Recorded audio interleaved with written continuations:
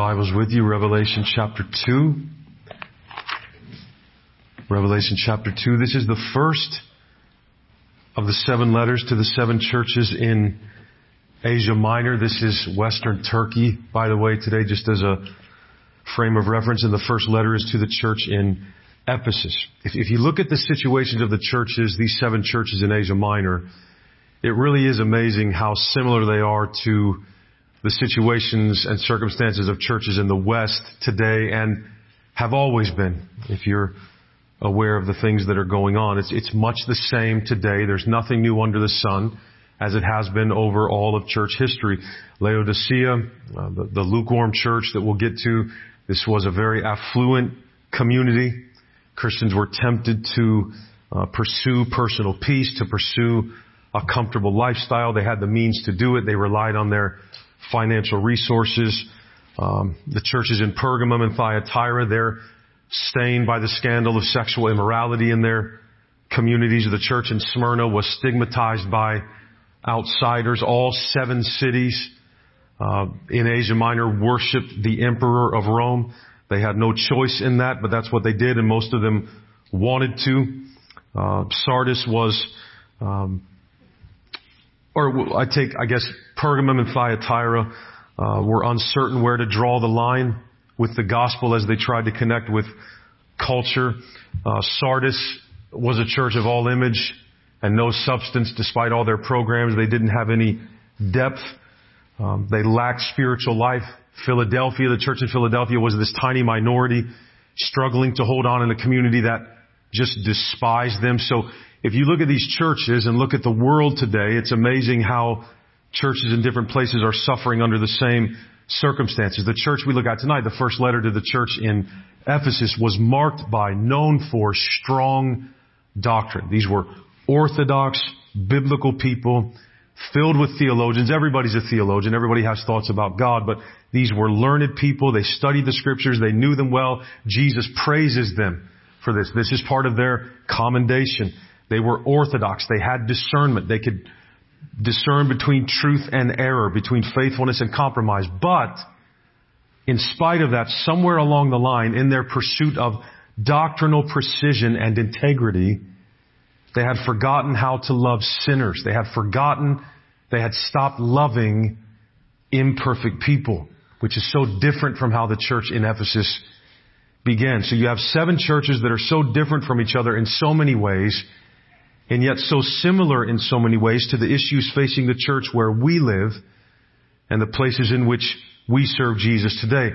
The 7 letters to the churches reveal what every church needs at all times in every place to stand against the onslaught of the enemy, to wisen us to the schemes of the enemy, and to remain faithful to God and compassionate toward others, even towards our enemies. We need to hear the voice of Jesus Christ, the one who speaks to the churches. It's only the voice of Jesus that speaks peace to our hearts, whose diagnosis of our need is always correct, who can conquer our self-destructive love of this world and make us conquerors in these last days. These letters are what His Spirit says to the 7 churches in Asia and to all the churches in all times and places.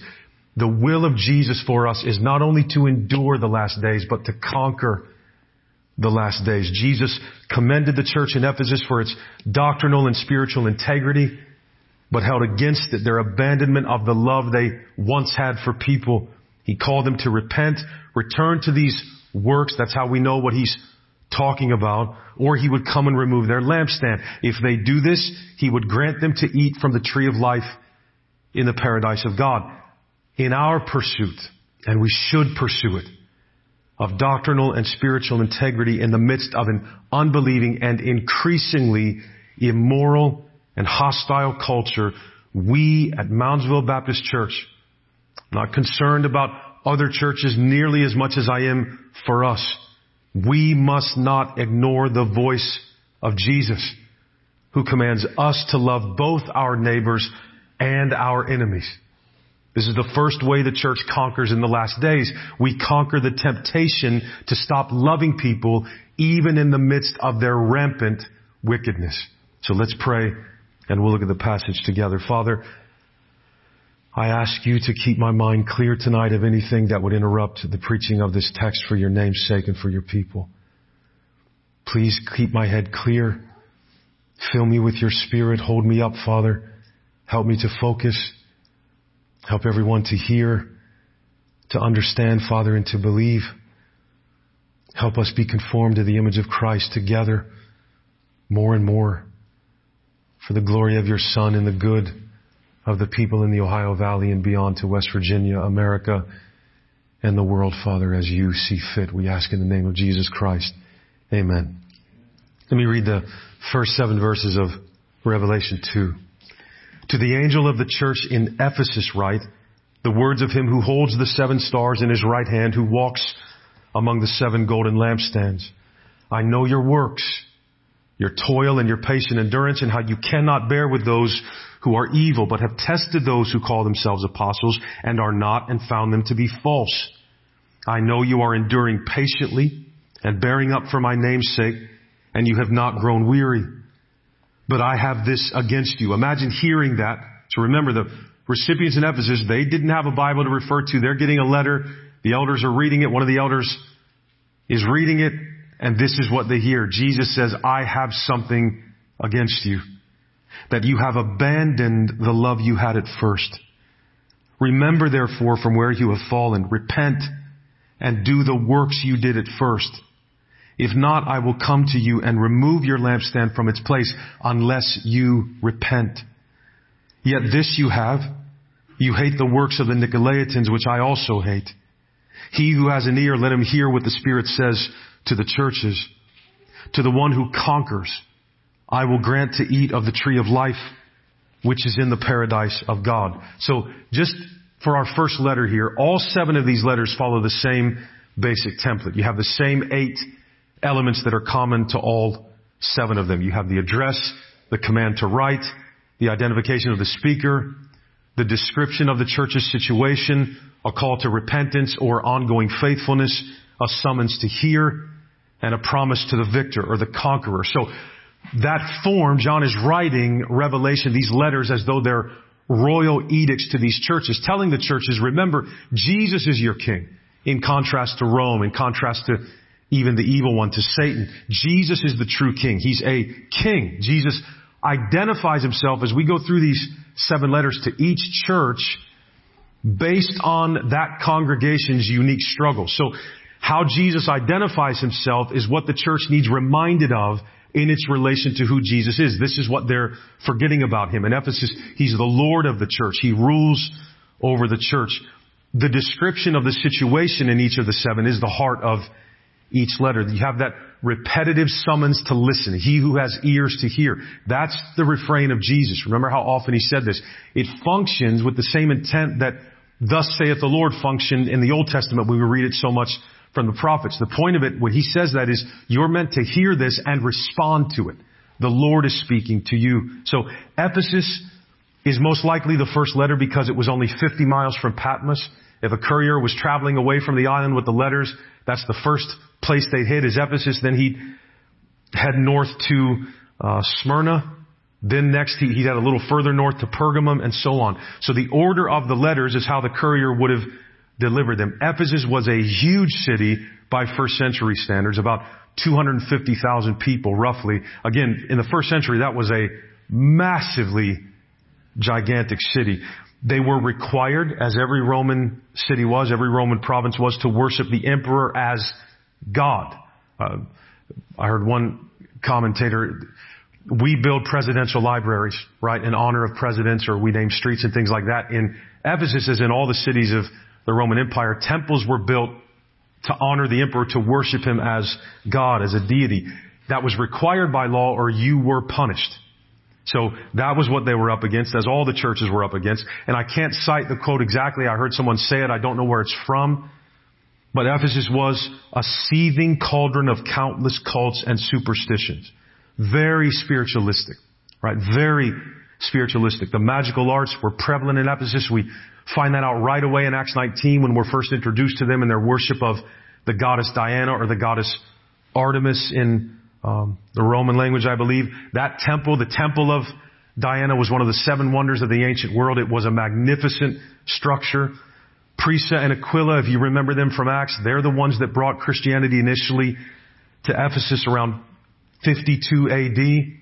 Paul came through shortly thereafter, ministered with them, then left them there. He came back and spent about 2.5 years there in total ministering.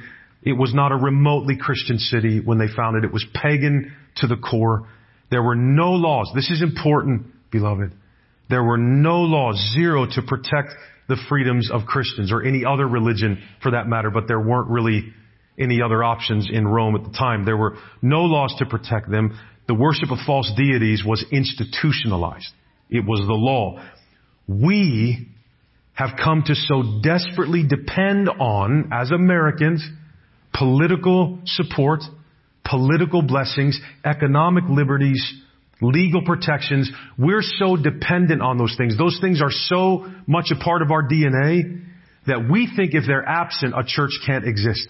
We wouldn't know how to function if all of those protections and legalities were taken away from us. We wouldn't know what to do. If those things are gone, if there aren't economic liberties, civil protections of religious freedom, the church would be gone too. That's a large part of our thinking. But the church in Ephesus, remember, had none of these blessings. None of them. And they're a rock of the truth in Ephesus. They had none of these protective measures in place. They had no constitution, no Bill of Rights, no First Amendment. They had no right to vote, nothing. And they not only survived in Ephesus, they thrived. They thrived in a place like this. And beloved, I can't help but wonder if that's why they thrived. Because all they could depend on was Jesus. They had nothing else at all to lean on in order to stand and in order to endure. And beloved, the church has always needed, in America maybe now more than in our past, the church has always needed to be prepared to survive and thrive in a context like this. This is what's normal for Christianity in the world and the church in the world. America is not normal. We're very fortunate here.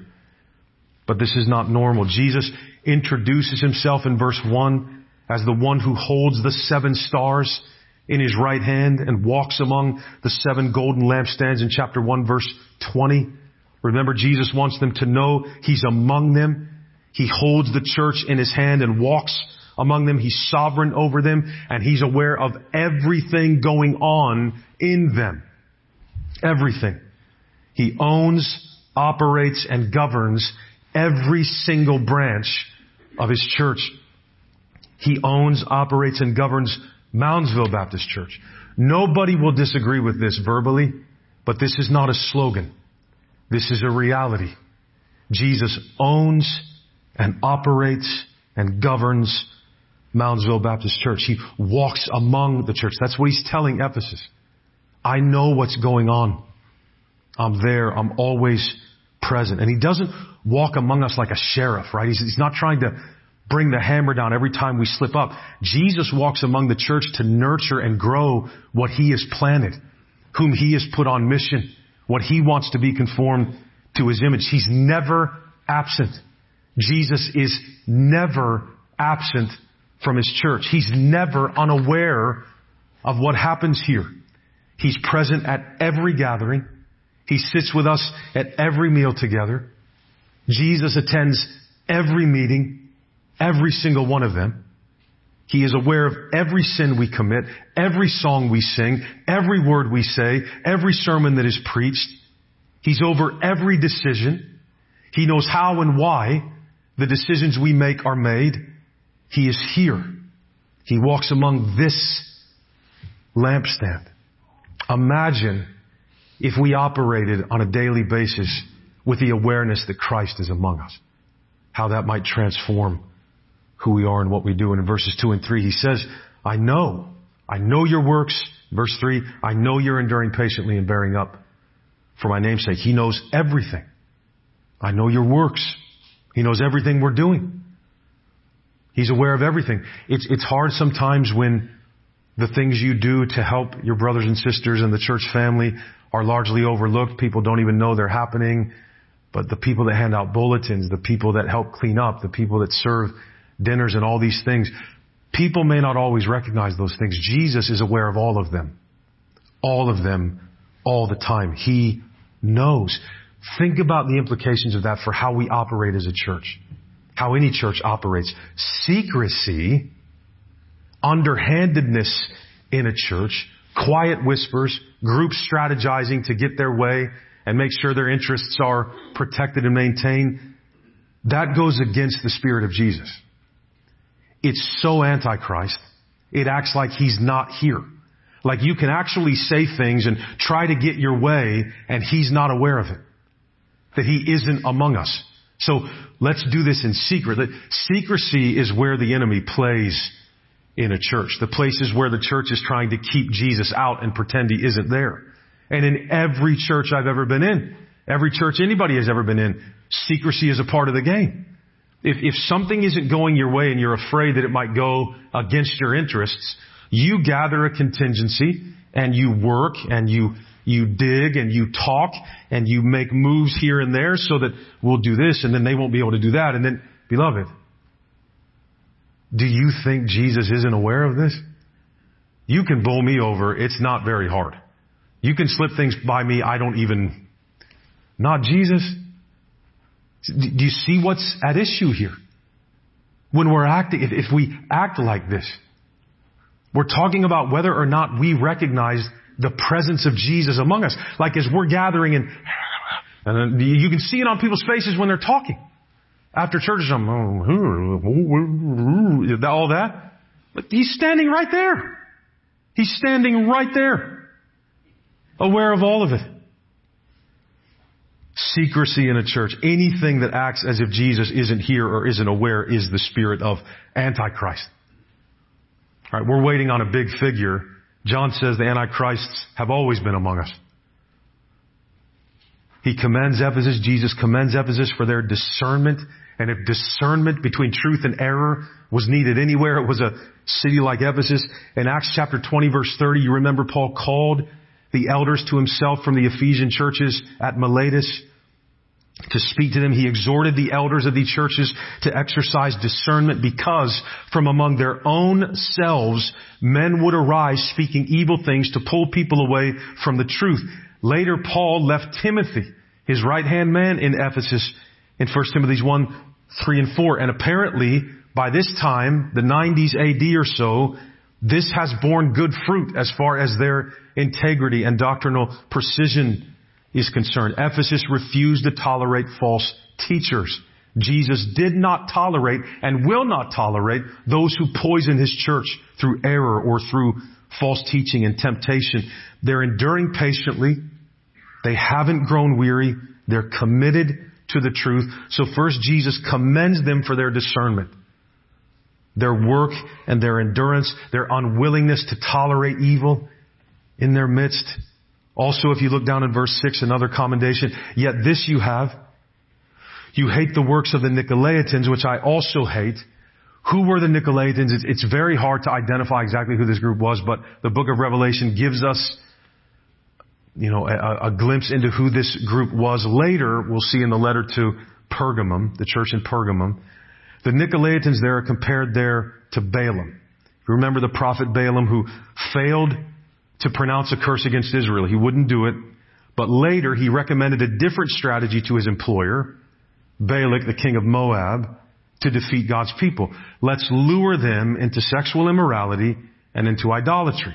Let's use the ladies among us, just very nice guys. Let's use the ladies among us to lure the Israelites into sexual immorality. Then they'll curse themselves by sinning. We'll lure them into that. The Nicolaitans are compared to that because apparently this was a group that used the same strategy to threaten the churches in these letters in all of Asia Minor, apparently, because they were known everywhere. But they're also an issue in Ephesus. The church in Ephesus hated the things the Nicolaitans were doing. They were onto them. They knew who they were and what they were trying to do. And Jesus shared that hatred. Jesus hates anything that poisons His church and sickens the water. They're willing to endure tribulations. They're not willing to endure compromise. So that means the letters will tell you what's going on.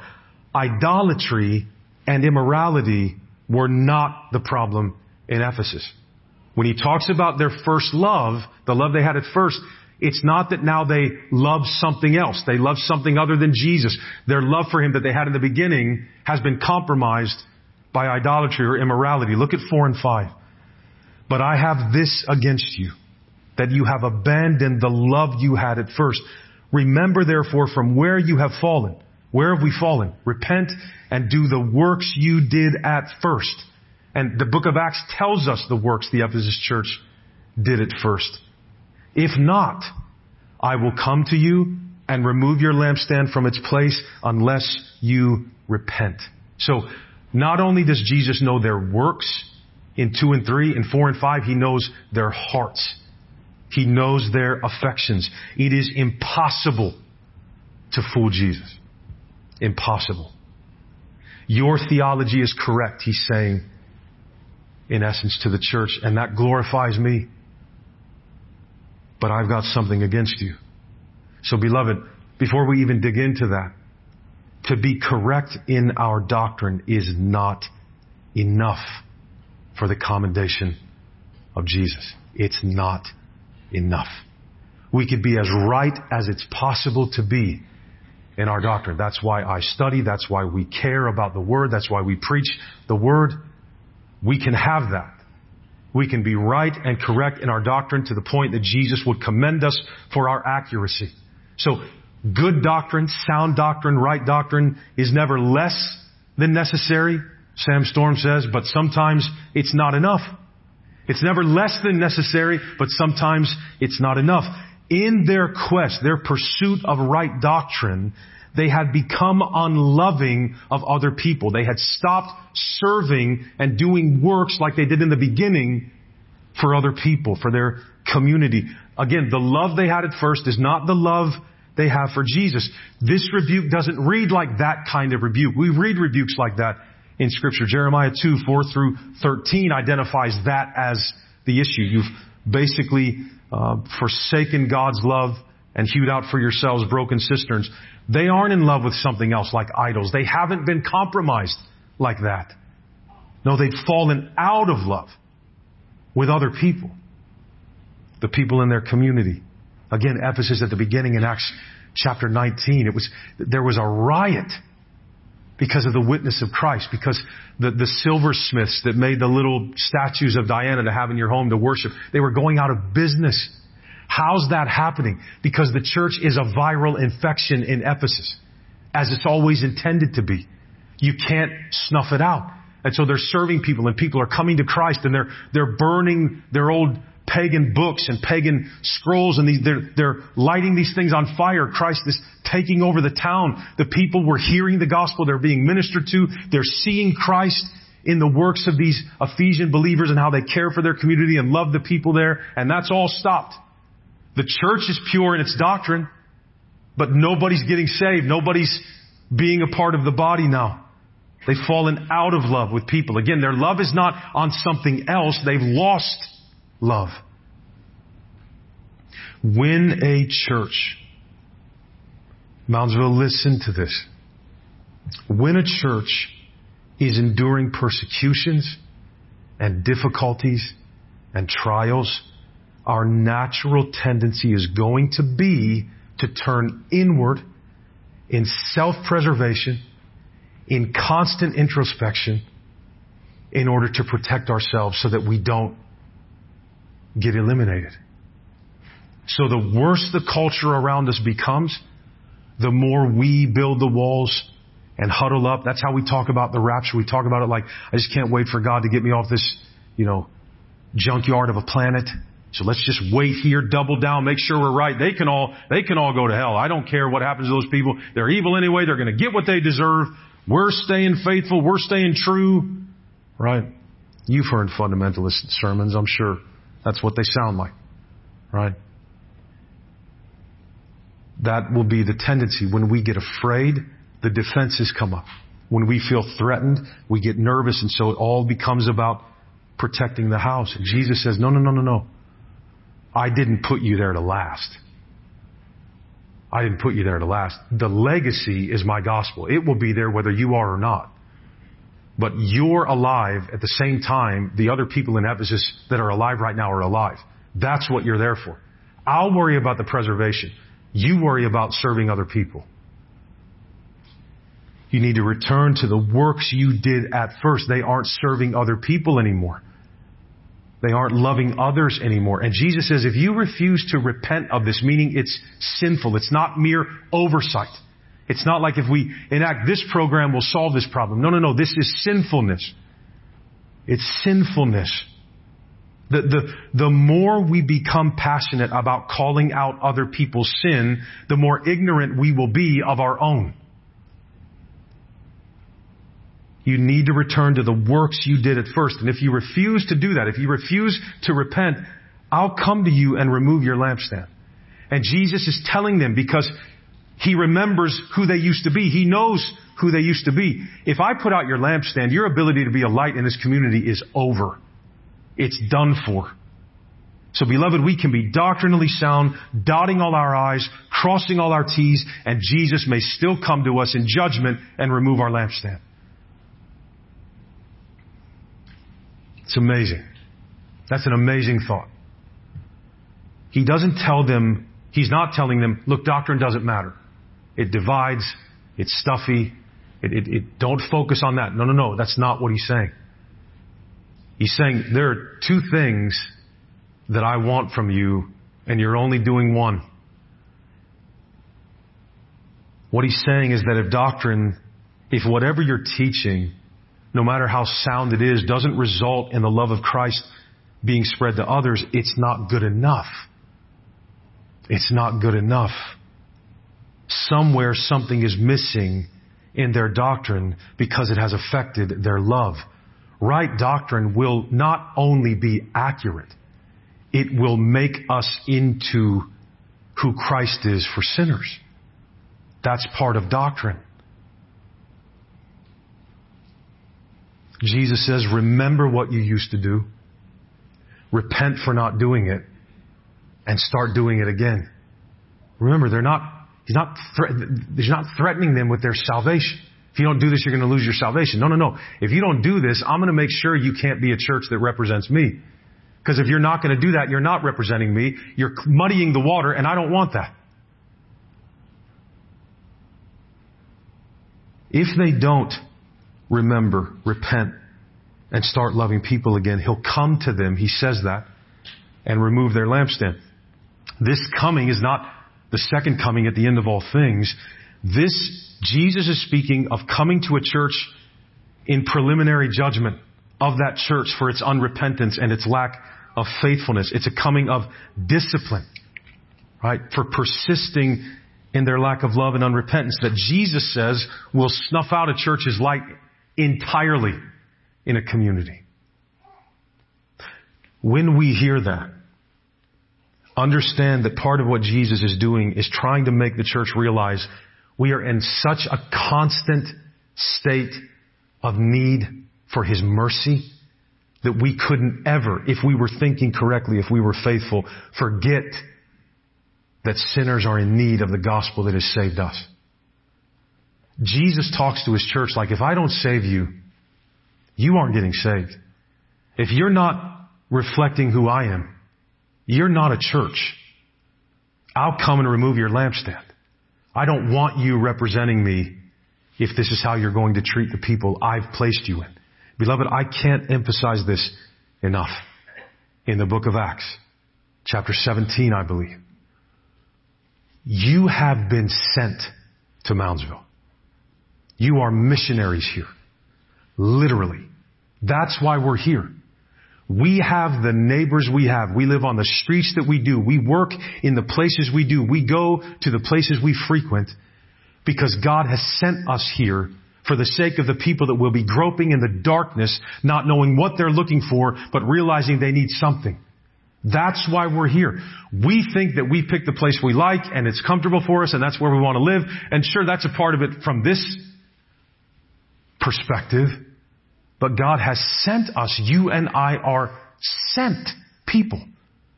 Right? Missionaries are not just those that go over the ocean. It's every believer on the planet. Again, that's not a slogan. That's not what it is. We're all missionaries. Then be one.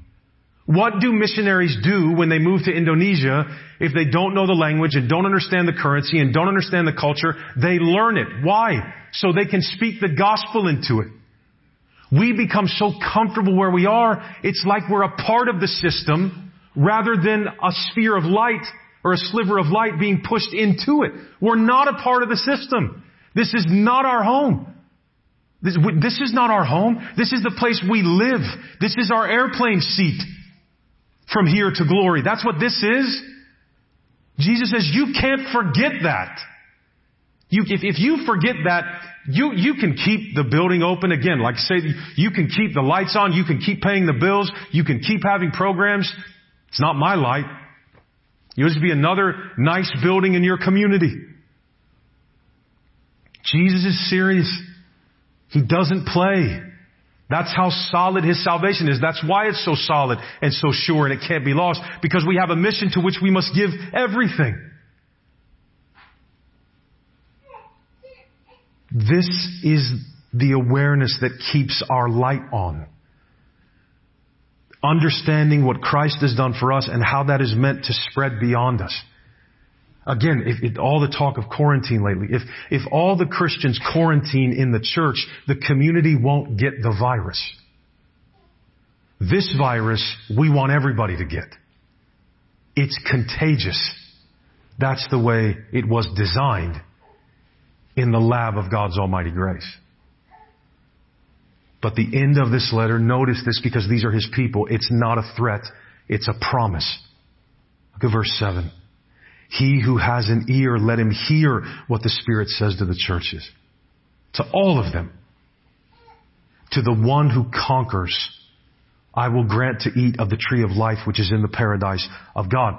The one who conquers, in context in Revelation 2, is the one who remembers, repents, and does the works they did at first. That's what it means to conquer in the midst of suffering and under threats, while refusing to compromise on doctrine and instead keep, or in addition to that, the ones who keep cultivating affections for others that come out in genuine acts of love towards others. We're so married to our political hopes that we see the people on the other side of these hopes as our enemies, and so we want to keep them at arm's length and not go to them, beloved. We have an obligation to them. Paul says in Romans 1, an obligation. We are going to the new heavens and the new earth for free because of Jesus. We have nothing to brag about, nothing to cling to and hold on like it's ours and you can't have it. Right? We're in that sense, we're not like children when you give them a present. It's mine, mine, mine, and they're not going to share. And it was a gift. Right? To such conquerors, those who repent and love others, Jesus will grant to eat of the tree of life, which is in the paradise of God. This is the first time in the New Testament this language comes out in the book of Revelation. That's what we lost in Genesis 3. Access to the tree of life in the paradise of God. You remember this. That's what we lost and could never access again. Now that painful memory, in light of Jesus, is transformed into hope that we will return to that tree and we will eat of its fruit. The promise here in 2:7 points to the tree of life in the New Jerusalem that in Revelation 22:1 and 2 bears a different fruit every month for the healing of the nations. The temple of Diana, or of Artemis, was actually built in Ephesus on the site of this ancient tree shrine. The image of the date palm in ancient Ephesus symbolized the goddess. It symbolized her great city, Ephesus. In verse 7 for Ephesus, Jesus reveals that He outshines and excels the goddess Artemis and her tree. The tree on which Jesus died in a sense, becomes the tree of life that yields endless joy and eternal life for those who conquer by seeking God's mercy for their lack and refusing by His grace to stop loving others. The Church of Jesus Christ cannot turn inwardly and forget the call to love others because we feel so threatened. I mean, how relevant is the Word of God by the Spirit who speaks to the churches, who's speaking to us tonight? We're under threat. If we can't see that, I can't help you. We need to be very careful as believers in how we are evaluating all this information coming at us that changes all the time, and what's going on behind closed doors in secret, or they think it's in secret, in the government and among world leaders. Beloved, the threat is going to increase. The fear is going to rise. We cannot turn inwardly and forget our calling to love other people. The very people who are going to be threatening us. The very people who are going to be threatening us. It is amazing when you read church history how public opinion was swayed so hard and so quick. How could people gather in a Colosseum and watch Christians be eaten by lions? Right. How did that happen? Well, you sway public opinion. And they didn't have the internet and the media. And they did it. You make these Christians, think about how they talk about us. We're the unvaccinated. We're the ones who don't care. We're the ones who cling to our guns and our Bibles, right? It's coming. It's coming.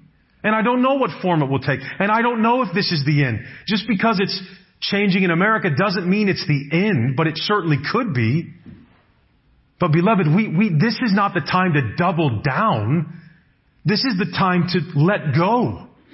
This is the prime ground for mission in Moundsville, in the Ohio Valley, when the threat rises. Who are these people filled with hope? Why are you loving me? I hate you. I hate everything we think that you fight fire with fire. You don't fight fire with fire. You fight it with grace.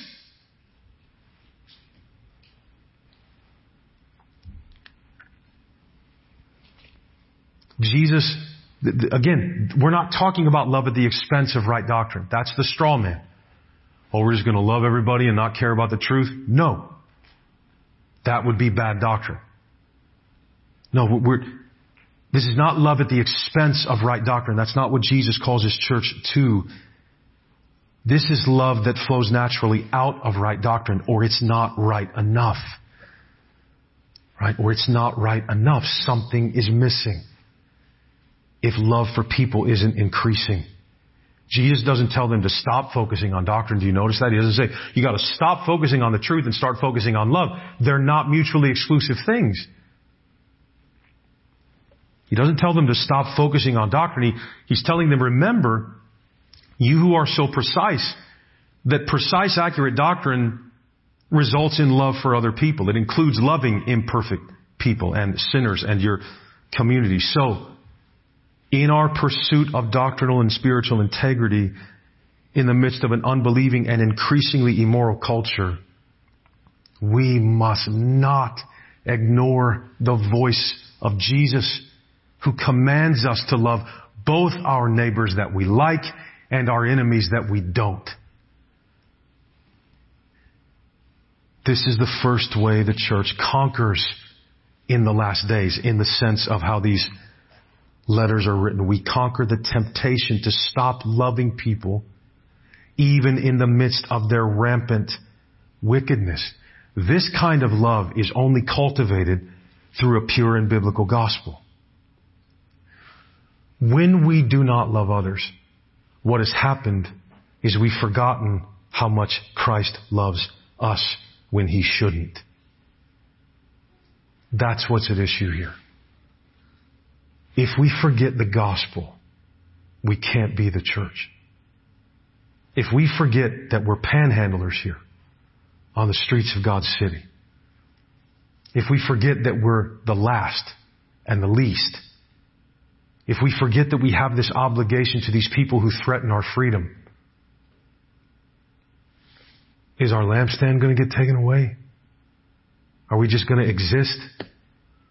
Can I say something to you a little scary? Okay? Beloved, do all of you realize that our church as it stands today has about a 10-year shelf life? You realize that? Most of the people holding us up will be gone in that amount of time. What happens to us then? What are we trying to ensure and make sure doesn't get forgotten? What is it? What is it? Right? Where are we going to be in a decade? Jacob and I were talking earlier this week. I want you to think about something for a minute. I know we're just inundated with homosexuality and LGBTQ and transgender type. I understand that, and I want you to think about something. In about 10 years or so, 15 years, imagine how all the people that have been broken by many of these things are going to be despondent, and it didn't work, and it didn't get what they thought it would get them. They're going to be groping in the darkness. Are we going to be there to help them heal? Beloved, homosexuality is a sin. Stealing is a sin. Murder is a sin. We don't deny that for a second. If we do, we're anti-Christ, we're against the Word. We're not denying it. But would somebody who was gay feel like they could come here and listen without being stoned to death? I don't want them coming in here. Then what are you doing here? We're not talking about telling them it's okay how you are. It's totally, no, we're not going to tell people that. That's a sin. You need to repent of that. But beloved, if they can't come here and listen to the gospel, where are they going to go? Because we're not going to them. Right? We couldn't be seen sitting at a table with some friends who are gay, having a nice dinner together. Everybody would think, well, what's up with them? Then you'd be like Jesus. Like, beloved, that issue comes to mind because it's just like I said, it's just such a big, it's everywhere. You know, you're just, I never thought I would walk into a hair salon, which I still have to get it. Before I bought my Freedom Groomer, I had to get it shaved. So, but this is going to sound funny. I'm not trying to make fun of this guy, and that's not what I mean. But in California, it's California. Like you just expected that it's California. So I didn't think I'd walk into a hair place in West Virginia and hear that kind of talk. You know, like this sounds so horrible, and that, you know, you don't think you would hear like gay people talking in the way that culture tends to sound and what they talk about. You don't think you'd find that in West Virginia, right? Not because West Virginia's, I'm telling you, the rest of the country doesn't think you're dumb. Okay, I know that that's a horrible stereotype of our city and our state and all that, but I mean, most people don't, they're thinking of like the West Virginia that's in like the Cabin in the Woods movie or something. Like, you know, most people don't even think about it. But you think of this place as a conservative place, right? Not really like it's more, we're kind of insulated here and protected. And in many ways, I'm very happy for that. But beloved, do you know how many kids at the high school are in the throes of this? I mean, how many kids are struggling with this? How many kids are struggling with sexual issues anyway? I mean, you have heterosexual fornication is just as big, if not a bigger problem for our young people as homosexuality is. It's just sin is everywhere. But Christ is everywhere, right? Beloved, they're not our enemies. They're not our enemies. Our battle is not against flesh and blood. They're not our enemies. They're the point. All right? Like we are the point. Because if God doesn't reach down and wake us up and raise us from the dead, we're right where they are, whether we're sinning in the same way or not. So this is how it happens. This is what He's talking about. You have become so fixated on this doctrine that, for example, this is a sin. Correct. True. Biblical. No compromise. Right? I hope that's clear. That's not what I'm talking about. You've become so fixated on it that you've forgotten it's not a means to hate and, ostracizing people. It's there they are. Serve them. Serve them. Right? So if we walk out of here tonight, oh great, Pastor Tony's going to bring in a whole bunch of gays. What? I mean, look, if a bunch of people came in here that had those struggles to hear the gospel, I'd be thrilled. I'd be thrilled. Right? We're not going to condone somebody's sin, but have you ever thought about what's behind that question? We condone your sin all the time. All the time. We condone each other's sin, but that one is gross. Or so it's said, right? So we don't want them in here. What? That's who gets in? It depends on how you're sinning. That's what depends on who gets in your church. You know how many of us gossip and how many of the rest of us laugh at it and act like it's normal? We just condone sin all the time. These are the things we forget that Jesus would have us remember and repent for our attitudes and return. It's, beloved, immorality, blatant immorality is not the only kind of sin. It may be more immediately destructive, absolutely, but there's also forgetting people that is so serious in the eyes of our gracious Savior that He says, if you don't stop it and repent, I'll come to you and I'll snuff out your light. Because you're not going to bear my name if you're not going to act like me.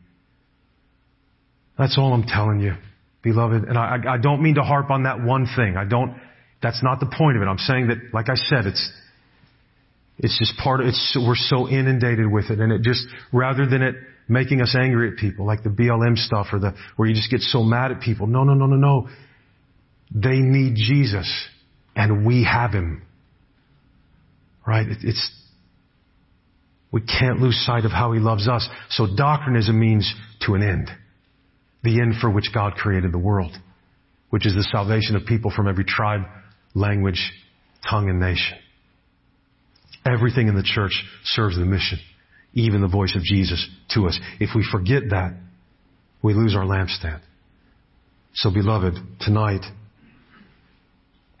as you ask the Holy Spirit to move in your heart, do we need to repent of any unloving spirits, of any unloving actions, and return to love as God defines it? Not love at the expense of truth, but love with all of the truth. Right? I don't mean to imply that we'll only know we're doing that when our church is filled with, any and every kind of sinner. I hope that happens. It may not. I simply mean, can we return to love as God defines it for the Ohio Valley and then let Jesus worry about the results and how it looks? Right? This is the right doctrine that bears the fruit of love, the gospel, beloved. This is the voice of Jesus to the church.